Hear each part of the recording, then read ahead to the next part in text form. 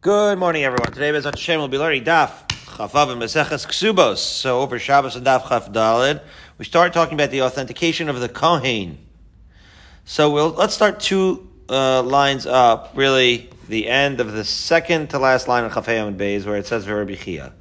Talking about, still on the topic of the Kohanim, let's talk about Rabbi Chia, to make a long story short. He does not believe a father who says that his son is a Kohen. But he will believe a brother to say that his brother is a Kohen. Okay? More or less. That's what it says. But that's what the Gemara says. Rabbi Chia, Maishna ben delo, the Karav hu etzel aviv. So certainly a son, right, when the father testifies that his son is a Kohen, we're not going to believe. So, Achdami Karav hu etzel achiv. So a brother also is related to his brother, so why is that testimony going to be accepted? So says the Gemara, as we write with Chavav and Aleph, the Messiach Lefi Tumo. Really, there shouldn't be a difference, right? Again, when a person is testifying about their own Karov, there should not be a difference whether that relationship is one of a paternal brother or a son, because, right, a father's son. The only difference in those particular cases happens to be the context. And the context is Messiach Lefi Tumo. Talking casually, Barry. Messiach Lefi Tumo, if you have not heard that term, it's like this incidental, casual conversation.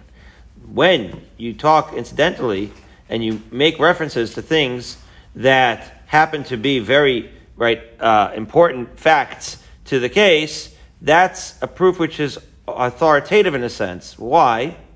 So I heard Rabbi Shalom Rosner, a great Daf Yomi, the OG Daf Yomi master, and he didn't really get into it in the Achronim, but I think it seems to me this is clearly not evidence, right? This is not Eidus. Messiach Lefi Tumo, when you hear somebody saying in conversation. So let's see it in the Gemara, what would be the case, and then I'll tell you what I think the mechanism might be. You tell me if it makes sense. It says like this. Kihada Amar Rabbi Yehuda Amar Shmuel. This was a case of Messiach Lefi Tumo as follows.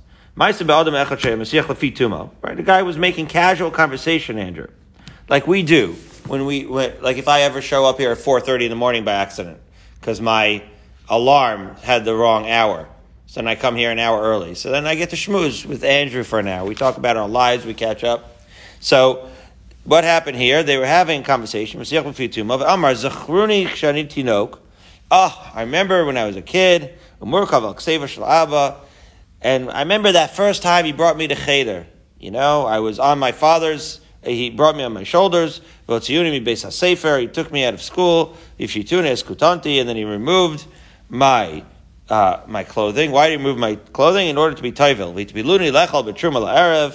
And he put me in the mikvah. He was tayvel me in order so that I could eat truma in the evening. Why? How did this kid become tameh? Rashi explains.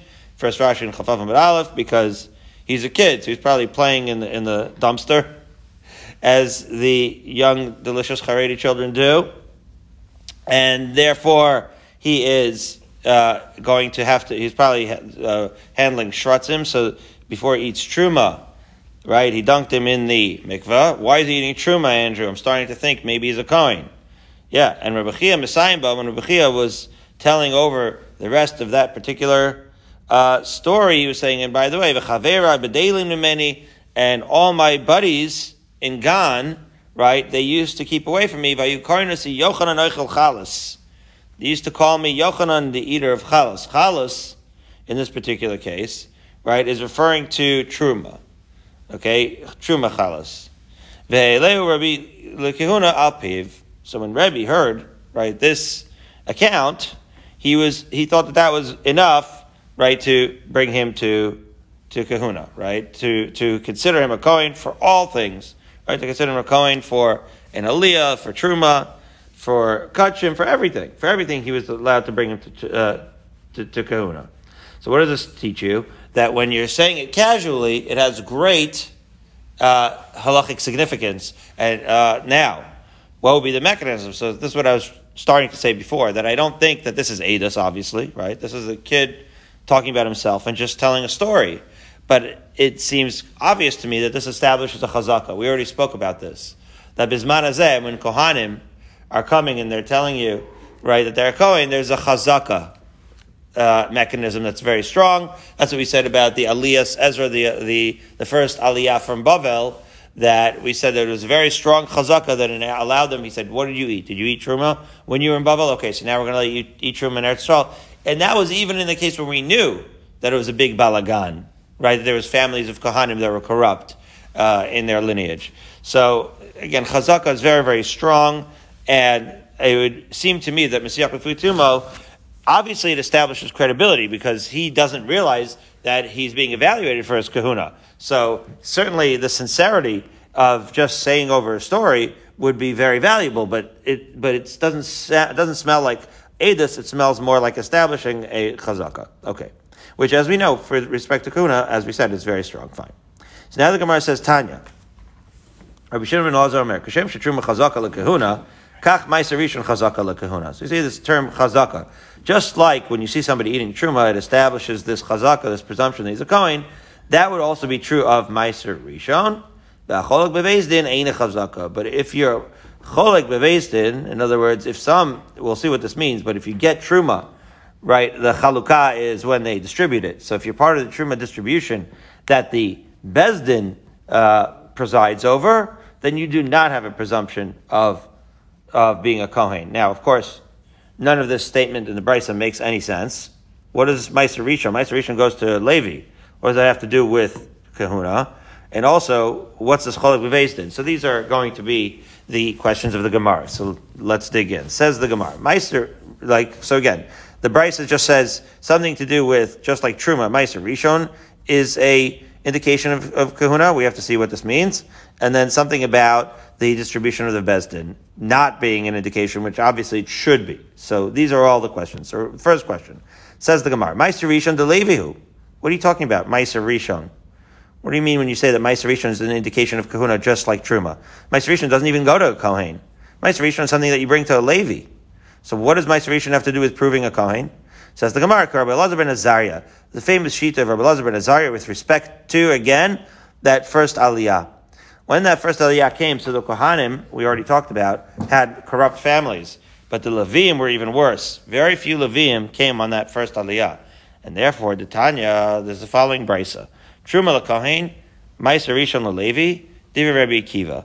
That those people who came in that aliyah, so the Kohanim would get Truma, and the Ma'aser Rishon would go to the Levi, and that's how it's indicated in the Torah, and that's how Rabbi Akiva, right, who lived in that era, who lived afterwards. That's how by Sheni, destruction time. That's what Rabbi Akiva said was the halacha that maintained throughout.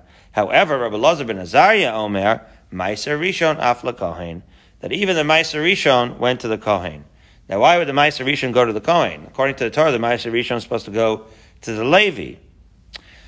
So the answer is, the Gemara is going to discuss, there was a historical knas. Because the Levim did not participate in that first aliyah, their rights to the Ma'aser Rishon were taken away from them and were given to the Kohanim because, as we said, the Kohanim did make the aliyah. Let's see this inside. Says the Gemara. Wait a minute. Rabbi Elazar ben Azariah says that the Ma'aser Rishon goes to the Kohen. Doesn't that, it sounds like, you would think that what that means is that it was a prize that the Kohanim, even the Kohanim could get Ma'aser Rishon. Could it be that it means Kohen instead of Levim, says the Gemara? LaKohen velo Levi mi Omar. Who would say that this Ma'aser Rishon goes to the Kohen and instead of the Levi and not to the Levi? Says the Gemara, that's exactly what it means. That in that particular time, there was a knas by Ezra, as the Gemara says, Basar de Kansiu Ezra. After Ezra penalized the Levim for not participating in that aliyah, he shifted it over. He said, Ma'aser Rishon can no longer be given to the Levim. It's now going to be given to the Kohanim. And therefore, when the Brisa says that just like Truma is an indication of Kahuna, so too Ma'aser Rishon is an indication of Kahuna, that's what it's referring to. It's referring to post Gezerah, where in fact, being given Ma'aser Rishon was an indication of Kahuna. This brings, as Rabbi Rosner points out, some bring as a proof to the fact that Meiser Rishon in that context is Derabanan, because after all, this is within the Rambam, who has the authority to uproot a Meiser Rishon De'oraisa that's supposed to go to the Levium? Even Ezra wouldn't have that authority to just simply say, "Oh yeah, not anymore." It doesn't go to the Levium; it goes to the Kohanim. You don't have the authority to do that, and therefore he indicated that when Bisman Sheina Beis Hamikdash Kayim, I guess that it would be Mida Rabbanan, something like that. In other words, it's really a pella that he could do such a thing. That's the point. So this is an important piece over here with respect to the status of Meiser Rishon, Bisman Hazeh, etc. But be that as it may, with respect to the context of our Gemara, it at least explains the brisa of why Meiser Rishon is relevant to the status of Kahuna. Okay. So now the Gemara says, wait a minute. B'dilma ikra v'yavule? Yeah, but, let's say it was supposed to go to the Kohanim, and you've explained why it has an indication of Kahuna. But we know that the Torah says that it goes to the Levi. In other words, Truma, if somebody's eating Truma, if somebody's being given Truma, so then that only ever was given to a Kohen. But Meiser Rishon, you can see how there could be confusion, right? There was a Knas, but despite the Knas, the Torah says Leviim, and therefore you could see a situation where somebody unwittingly or bedafka or for whatever reason or motivation or confusion gives Meiser Rishon to the Levi. That could be. And therefore it should not be as authoritative as Truma. Like when you see somebody giving Meiser Rishon to a Levi, to a person, that should not be a foolproof indication that he's a Kohen, even if there is a Gezerah that it should go to the Kohanim. There certainly is black on white in the Torah an indication that it should go to the Leviim, and therefore, how could you view Meiser Rishon being given as a indication for sure that it is, in fact, Kohen that's receiving it, right? Even though that's supposed to be that way. Dilma Ikur v'Havule. Maybe it could happen, you could see why it would happen, that in fact that Meiser Rishon would be given to somebody, and he's not a Kohen, in fact, he's a Levi. Says the Gemara, Amar Rav Chisda, Hachav Ma'askinan, you're right. It must be a different case. It can't be that you're just seeing a dude giving somebody Meiser Rishon and you can assume that he's a Kohen, but rather this is the case, as follows. You established that the father is a Kohen. Okay, well that's quite a start, right? You're talking about a situation where you know that the father of this person is a Kohen. Well, now already it's shifting over to an assumption of Kahuna. And then, and the question is, does this person receive, right? Does this person get treated like a Kohen? Well, a rumor, right, came to light that maybe the father of this individual who you're giving the Meiser Rishon to actually married a Grusha or Chalutza. And therefore he's a Chalal.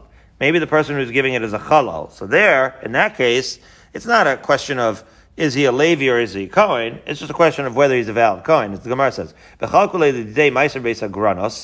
And they distribute Meiser Rishon to him at the granary, in which case they used to do that. And the question is, Levi? The Lav Levi who? We can't say that he's a Levi. That was never the question. The question was, is he a valid Kohen or a Chalal? So Ma'ikal Meimar, Ben Grusha or Ben Chalutza, who you might have thought that you can assume that maybe he's a Ben Grusha or Ben Chalutza because a rumor to that effect has come to light. However, says the Gemara, Lomi Bai Leman Damar Meiser Rishon Asur Lazarm. So it's not actually necessary to say that we might assume that he's a Chalal because he's a Zar. For a Zar, they wouldn't have given to him. Even if you held that Meiser Rishon is something that you can give, is something you could give to Israel, that is only to eat. So a lot here. In other words, there is a machlokes about whether the Zar can actually eat it over here. Okay. But that machlokes would never go down to the level of the chalukah, of the granary, right? Because when they're distributing it, everybody knows that distribution only happens, right? Only would happen to the Levium, right? Or post the gezerah to Kohanim. Okay, so here in the situation where he got the truma, or the Meiser Rishon rather, in the granary, this individual, whether if he was a zar, again just to review, he would not have gotten it there. Maybe he could eat it afterwards, but it certainly wouldn't be distributed to him. If he was, right, a halal, so then he also wouldn't be distributed. So when you see that he gets the truma, so then I keep saying truma, but I mean Meiser Rishon. When you see that he gets the Meiser Rishon at the granary, so there, and I keep saying truma because that's what normally goes to the Kohen. I'm trying to adjust Andrew to this gezerah of Ezra, that the Meiser Rishon also went to the Kohanim, and therefore you see him getting it at the granary, which is where they do the actual distribution. That actual distribution requires a level of verification, and that level of verification would in fact determine, even though there were some rumors floating around town, Andrew, that individual was a halal, which is to say that we know that he is of Kohanic lineage, but there was some question as to whether his father married a Grusha or Chalutza. When you see at the distribution that he's getting Meiser Rishon, then you know that it must be that he is a Kohen, and it is, despite that rumor, we consider him a legitimate Kohen, and that is what the Brisa means when it says, right, that Kishem Shetruma Chazaka L'Kahuna, Kach Meiser Rishon Chazaka L'Kahuna. So again, we put it all together, and now you have to have context. What's the context? A very specific case in place and time. Right? This is referring to Meiser Rishon being an indication of kahuna is only going to be the case where we knew that his dad was a Kohen and there was some question about his validity as a Chalal, and it is in a scenario in a time in history where Meiser Rishon was taken away from the Levim and brought to the Kohanim. Those two things in place means that when you see it being distributed to him, that he is in fact a Kohen. Now, the last part of the Brisa was perhaps the most perplexing, as follows. The Gemara says, that if you see him getting Meiser Rishon or Truma, right, in Bezdin, so then that's not a Chazaka. What do you mean? Sometimes, first of all, the Bezdin, you know how like we have, we're in a Shemitah year, right? So there's Heter Mechira, and then there's Yivul Nachri, and there's Oitzer Bezdin, right? You've heard of the three different ways to arrange to get the produce, okay, in Israel. So from Oitzer Bezdin, you see there is such a thing where Bezdin did, in fact, participate in the distribution of produce. Okay, so now to the extent that Bezdin participates in the distribution of produce, they also could participate in the division of Truma, right, to Kohanim. Well, that distribution of the Bezdin, you would think, right, if the Badatz is distributing the Truma, they're the most machmir. If you see the Badatz handing out Truma to a Kohen, you would think that is the greatest indication that he is in fact a Kohen. So what does the Brisa mean when it says Acholak bebezin eina chazaka, that it's not an indication? Says the Gemara, bebezin lo chazaka, hecha chazaka. If not there, then where? Right? Which is another way of saying, right? Should be not the least, but the most authoritative indication that he's a Kohen. So Amar of Sheisha is Hachikamar. Hacholek Truma b'nichsei aviv echav bebezdin. No, it doesn't mean the Bezdin distribution of Truma. It means a Bezdin in a different context, an actual court case. Oh, okay. Well, now it makes sense. In other words, what's the case where you see a different case? You're seeing people dividing an estate. That's what's happening in Bezdin. They're not giving out the Truma. This is not the Badat's distribution of Truma. This is simply a court case amongst brothers dividing an estate. Oh. So now, all it means is as follows in the Brisa. Of course, it's a very confusing Brisa. It required some explanation and editing, which is what we're doing now. So, if a person is distributing the Truma, b'nichsei aviv, so now somebody died, who's a Kohen, but he had multiple, right, wives, and now the sons are dividing the nechasim. So they're dividing the houses, the real estate, and everything, and there happens to be Truma. So, im echav bevezin. So they're dividing all the Truma, eina chazaka. So the fact that all the brothers, mind you, some of the mothers, let's say there's multiple mothers, some of them may have been a grusha, may have been a chalutza, right? You may have certain children that are halalim. So when you see a court case and you see a father's estate, who's a Kohen, being divided, you shouldn't assume that there's no halalim just because they're getting the truma.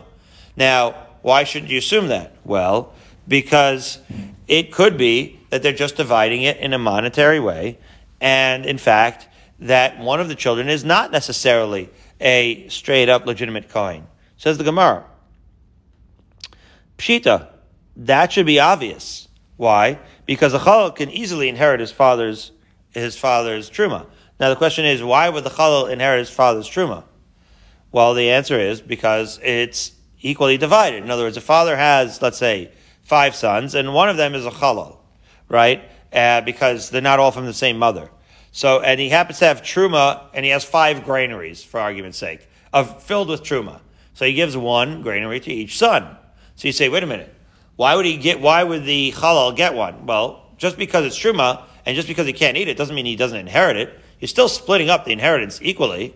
So, okay, he can't eat it, but he could still use it, he could still sell it, right? It's still part of the inheritance. You don't just say, because you're a Chalal, then whatever truma comes gets split up evenly, amongst the other 4 brothers. That's not how inheritance works, right? So let's see the inside. Says the Gemara, you might have thought like this. Well, all the brothers that are taking truma that are actual legitimate Kohanim, they're only getting the truma because they can eat it.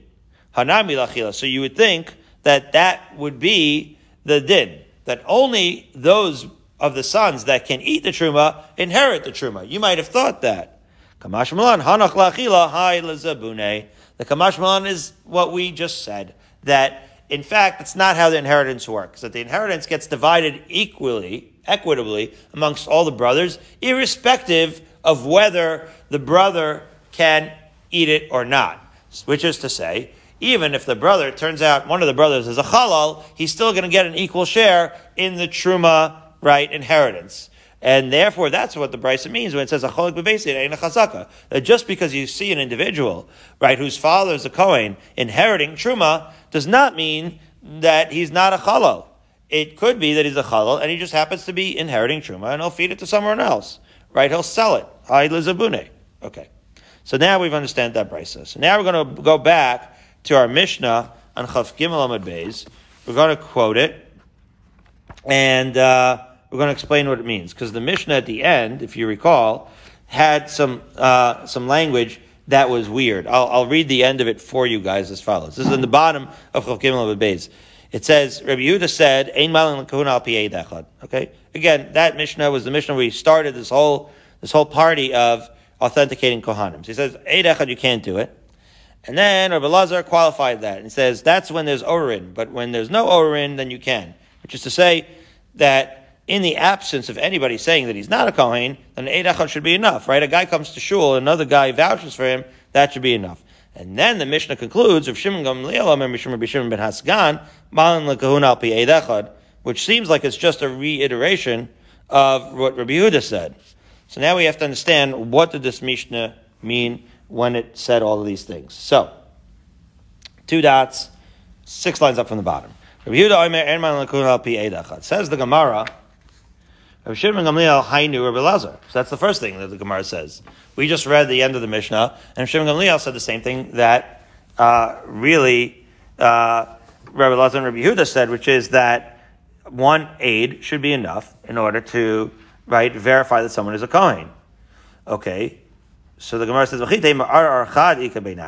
maybe what it means is, the difference is that when there's a single challenger, that would be a machlokus between the two of them, and that's what has both shitas. The Rabbi Lazar savar arachad, Rabbi Shimon Gamliel savar aratrei.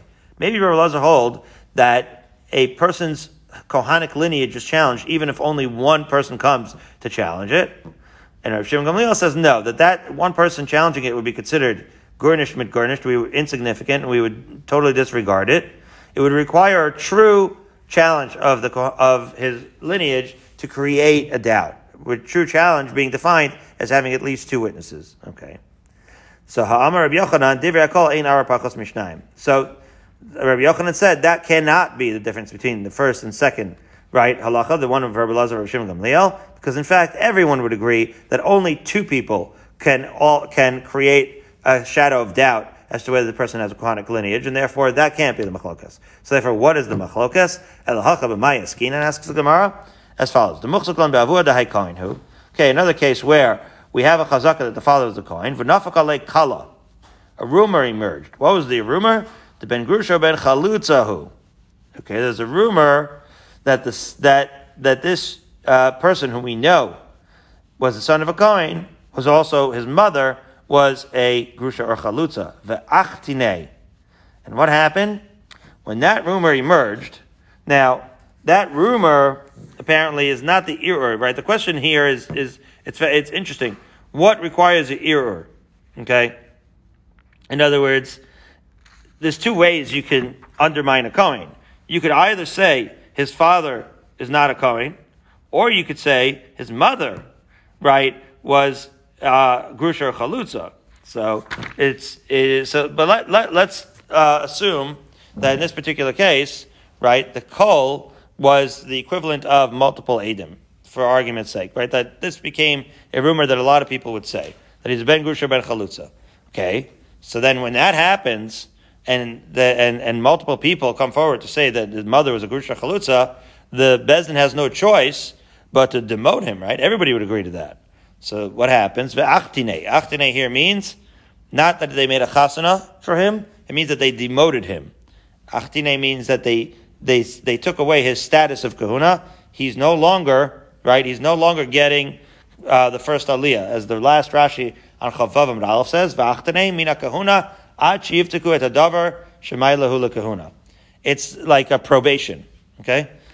They are saying your status is under investigation now, okay?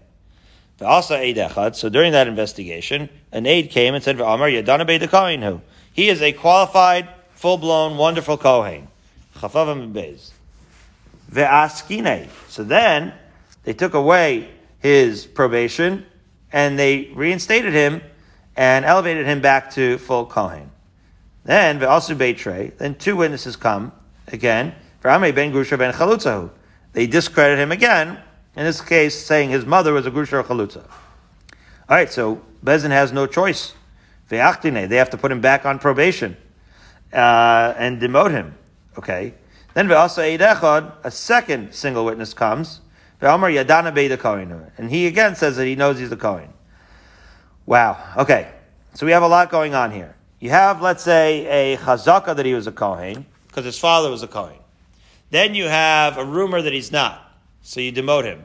Then you have a single aid saying that he is. So with a chazaka and a single aid, that should be enough, Andrew. All right. You promote him. Then when you have two aidim saying that he's not, you can't ignore them. So you have to demote him again. Then you have a second aid come. Okay. So what in effect happens, when the second aid testifies that he is a kohen, now you've had kind of a trey, in a sense. You've had two aidim saying that he's legit. Two Eidim saying that he's not legit, a chazaka that he was legit, a kohen, a little bit of a rumor that he wasn't. So clearly his status is in question. But if you put it all together and you said two Eidim legit, plus a chazaka that he's legit, it should be enough to grant him kahuna, right? And even overcome the rumor mill that he's not a kohen, and even overcome the two Eidim that say that he's not. Because even in the case of Trey, if he has and even in the case of a rumor, if he has a chazaka that he's a kohen, plus two edim that he's a kohen, then that should be enough to keep his status. However, that status was interrupted, right? He does have two edim saying that he's a kohen, but the two edim were in fact not together. They did not show up together. And so if you could somehow put those two edim together, you could probably keep your status. But to separate them as we do, now that becomes the issue of the machlokas. So that's what the Gemara is going to describe as follows. Says the Gemara, so ordinarily, the putting together of the two single kosher edim who said that he was a kohen, we would have put that testimony together. However, yeah, but here we have another issue, that even though typically we would put these two edim together, the fact that these edim came one after the other and were interrupted by two edim that said that he was not a kohen creates a bad look for the Beis Din. Because how authoritative, how seriously can you take a Beis Din that's yo-yoing like this 5 times about the status of this kohen? That makes the Beis Din look bad. And therefore, even though technically we would put the two edim together, right, it's a zilusa, it's a denigration, right? It's disgraceful for Bezdin to go back and forth. It makes them look wishy-washy, like a politician, and Bezdin are not like that. And therefore, it is for that reason that we have to knock it off and tell him, listen, it's too much. We can't take another aid about this guy, and therefore we have to just stick with whatever psak we gave last. The Tanakama Savar, Kavan Dach Dine, Tanakama is going to say, once we already demoted him, Lo Maskinan Le. We can't elevate him a time. There's a certain limit where we say enough is enough, and we just have to leave the psak as it is. Because they're concerned that it's going to make it look like a kangaroo court, like a clowny, right, disgraceful court. From Shimon Gamliel Savar, Anan Achdinin Le, Anan Maskinan Le. Shimon Gamliel said, listen, it's true that we demoted him, but now we have to elevate him. After all, we have to stick with the facts, and a bezdin, it has to worry about the facts. That's their job. And if the facts change, they have to issue the psak based on that. Since when is a bezdin allowed to be self-conscious about how their psak is perceived by the populace? The whole point of a bezdin is emes, right? Is to get to the facts. And if the facts change on the ground, they change their psak. That's an authentic, earnest bezdin. You don't want a bezdin or a Supreme Court that cares about what public opinion is going to be, Barry. You don't want the Supreme Court to be judged, to be influenced by, right, the public opinion. I think that was Bork. You read Bork's book? Remember, he was Supreme Court justice that Reagan nominated, and he got shot down. So, Slouching Towards Gemara, I think is the name of the book. He said he knew that the country was in trouble when they started demonstrating in front of the Supreme Court instead of demonstrating in front of, right, where we're supposed to legislate. In other words, the Supreme Court isn't supposed to make the rules. They're just supposed to give the psak. So why are you demonstrating? Are you trying to influence the judges what the psak should be on Roe v. Wade or whatever? I'm not making a political statement. I'm just saying they're supposed to just adjudicate the case. They're not supposed to care about what the populace thinks. Get it? Okay, so that's the machlokas. So maskif lo Ravashi, so ihachi afilu trei nami. Wait a minute. Ravashi says, wait a minute. If Rav Elazar is concerned, right, it doesn't make sense that the machlokas would be whether we're choshesh for the zilus of the bezdin. Because if Rav Elazar is concerned about the zilus of the bezdin, then it wouldn't matter whether it was one aid and another aid disrupted by two aidim in between. This tziruf issue would not be an issue, even if it was just a more classic case of trey or trey. Two aidim says he's going, two aidim say he's not. Still, there's a yo-yo effect going on, and therefore you would still be concerned. In other words, we made it sound like just because we're doing it a fifth time and we keep switching it back and forth, that's why we have to say at some point enough is enough and we have to stop. But that's not. But if you're really concerned about changing the psak, then even only after a few times, and even if it's two eidim coming each time, it would be a situation that you'd be concerned about zilusa of bezdin, and therefore the case would not have to be one where you have this one aid separated by another aid, right? Two aidim separated one from the other. And therefore that seems to be not what the case is. Rather, El Amar Ravashi, we've been start from the aidus kamifliki. The fact that the case has to do with an aid, and then two aidim come, and then another single aid coming, it seems like it's really trying to tell us something about the idea of this tziruf of the two aidim, the two single aidim. And therefore, the case would be like this. Uviflukta dehai tanai. The machlokas is about this following machlokas tanaim as follows. The Tanya. We learn in the Brisa as follows. Ein edusan mitzterefes ad shiru shneim ke'echad. Right. This is actually a machlokas. I think Rabbi Rosner says it was on Sanhedrin, Daf Lamed. Yeah. There's a machlokas. We should get there. Bezat Hashem should be great. Sanhedrin was Rav Goldvich Zatzal's Maseches. We learned Gittin that year in KBY, but he would give Shir Klali to the yeshiva on Sanhedrin, because that was his Masechet, you know what I mean? Anyway, so Sanhedrin discusses this very issue. Is the edus of two single edim coming that are coming sequentially, not together, is that accepted as an edus of one and one, or is that a true edus of two edim? Says the Gemara. The Tanya, Ein edusan mitzterefet ad shiru shneim ke'echad. The Tanakama holds that no, they both have to be seen as one. They both have to testify about the same event at the same time, together. That the testimony of two sequential single Eidim is still considered two Eidim. That's a really fundamental question, right? Because we know we know that you need two Eidim to create a testimony.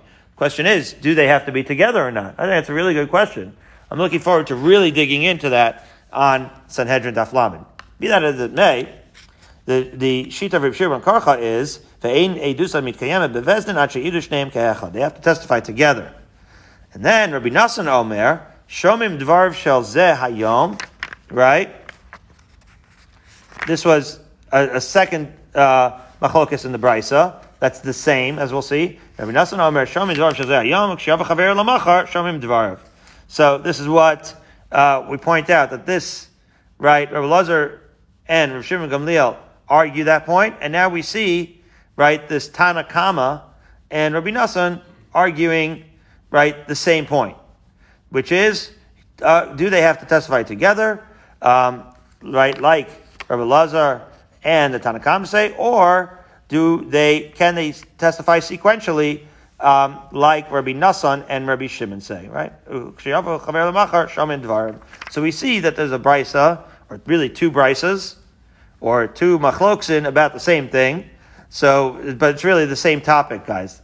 So don't be confused, Barry. It's just the same topic brought down twice in a row, almost like two Eidim testifying sequentially, and it's discussing the same thing, which is this issue of can this Eidus be accepted? So, just to summarize, when we're talking about this case of the two sequential Eidim interrupted by two Eidim before them, that is really the issue that's discussed, not so much the issue of whether an Eid Echad would be sufficient to determine whether Kohen is a Kohen, because after all, we have two Eidim saying that he's not, and two Eidim saying that he is. It's just a question of whether the two Eidim that's saying that he is a legitimate Kohen, when they're separated out, do we hold like the Tana that holds that they could still be considered like two Eidim, in which case we would uphold his status as a Kohen, or do we consider them as two, right, sequential single Eidim that are not mitzdarif, that are not brought together, and therefore we would not uphold his status as a Kohen. Okay. So now at the almost symbolic time of 6:14 a.m., we resume with the Mishnah on Chafavim Beis as follows. The Mishnah says, Isha shenechbesha beidei ovdei kachavim. She's captured again. Except for Nechbesha is not the same capture as we had before, right? Before we said she was captured, right, like by bandits, and it was assumed that these ovdei kachavim were violating her, and it was more like of a kidnap situation. This Nechbesha is she's in prison, she's in jail. Okay, so Isha shenechbesha beidei ovdei kachavim. Okay, so this is regular prison. So the question is, do we have this assumption of the fact that she's violated in prison? Let's see. So if al yedei mamon, says the Mishnah, muteris lebala. If she's just in one of these white collar daf yomi, nursing home administrator prisons, then it's assumed that she's not being violated there. Okay, because she's muteris lebala, because it's a very different environment than if it's al yedei nefashos. If you're in real hardcore death row, right, and you're imprisoned because of some sort of real crime of like murder, then asur lebala. That's a sketchier crew, right? That crowd, you can be assumed that she was violated, and therefore she would be asur lebala. So this is where we see the difference between two kinds of prisons, right? Minimum security, daf yomi prison, she's muteris lebala. Max security death row prison, she's asur lebala, because those are two different crowds, Andrew. You should know from such things. So I remember Shmuel bar Yitzchak Amarav, lo shanu ela sheyad Yisrael tekiva al ovdei kachavim.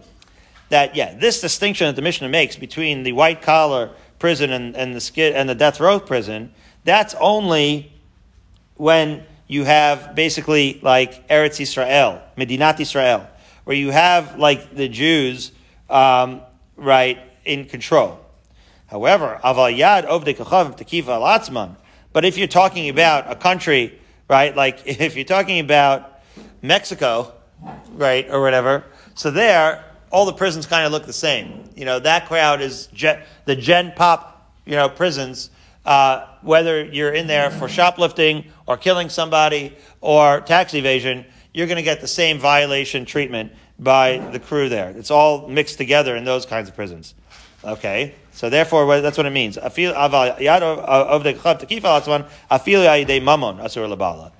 If she's in one of those prisons, she got stuck in prison in one of those scenarios where the Ovdei Kechavim are ruling it, then it wouldn't matter what the accusation was that stuck her in prison was. She's assumed to be violated. Fine.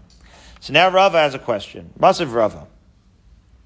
Hey, Rabbi Yossi HaKohen, Rabbi Zechariah ben Hakatzav, Abbas Yisrael, Shehurhana be'Ashkelon.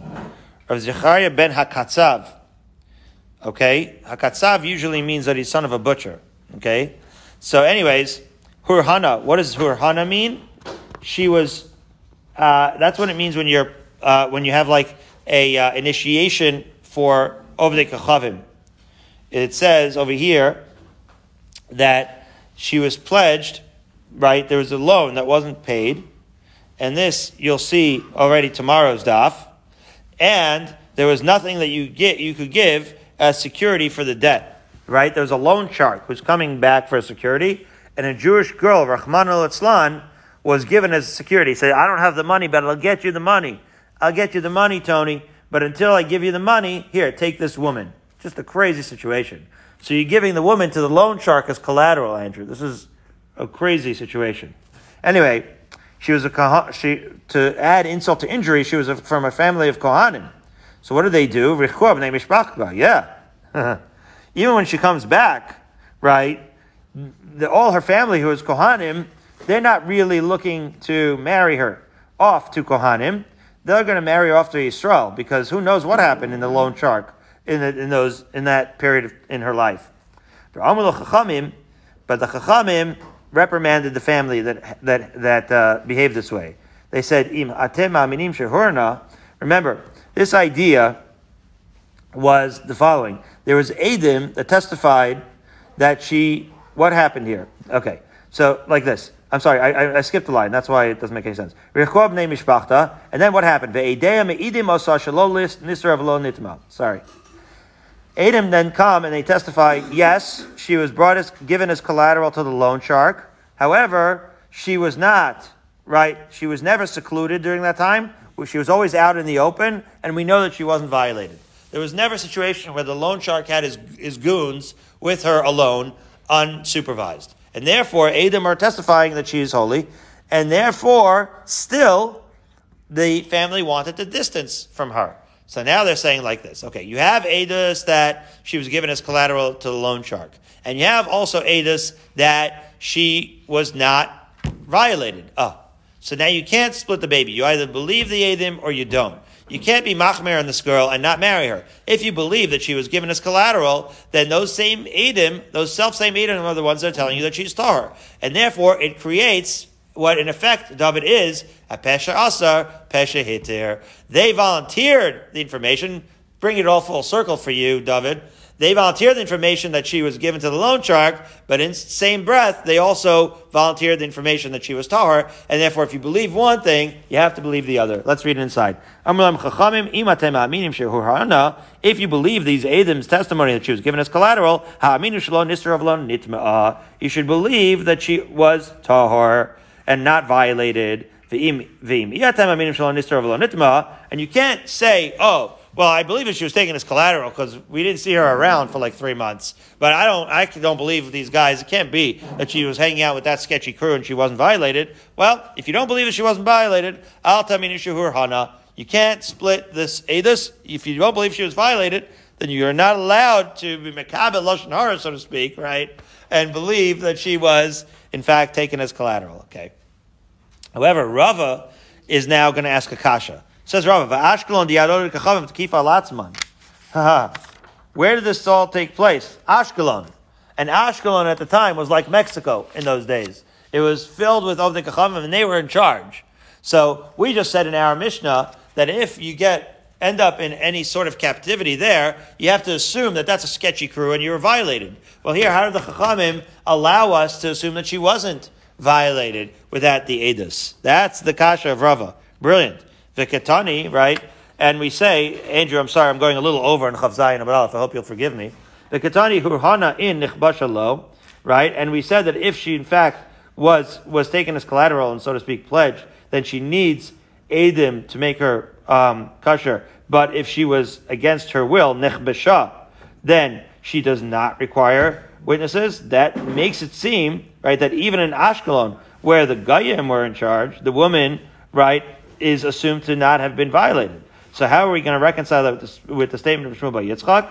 So the Gemara says, well, hu hadin afilu nechbesha. Well, it would even be true if she was imprisoned. U'maisa shahaya kachaya. It happens to be that wasn't the case, but you can't infer from the fact that the Mishnah doesn't discuss a case, right, of an imprisoned woman to assume that was the scenario over there in Ashkelon. So tomorrow, Be'ezrat Hashem, we'll start with the Ika de Amri, the second line, Chav Zayin Amud Aleph, to sort out what exactly happened in Ashkelon and how we reconcile this with the concern of Rava on the Mishnah.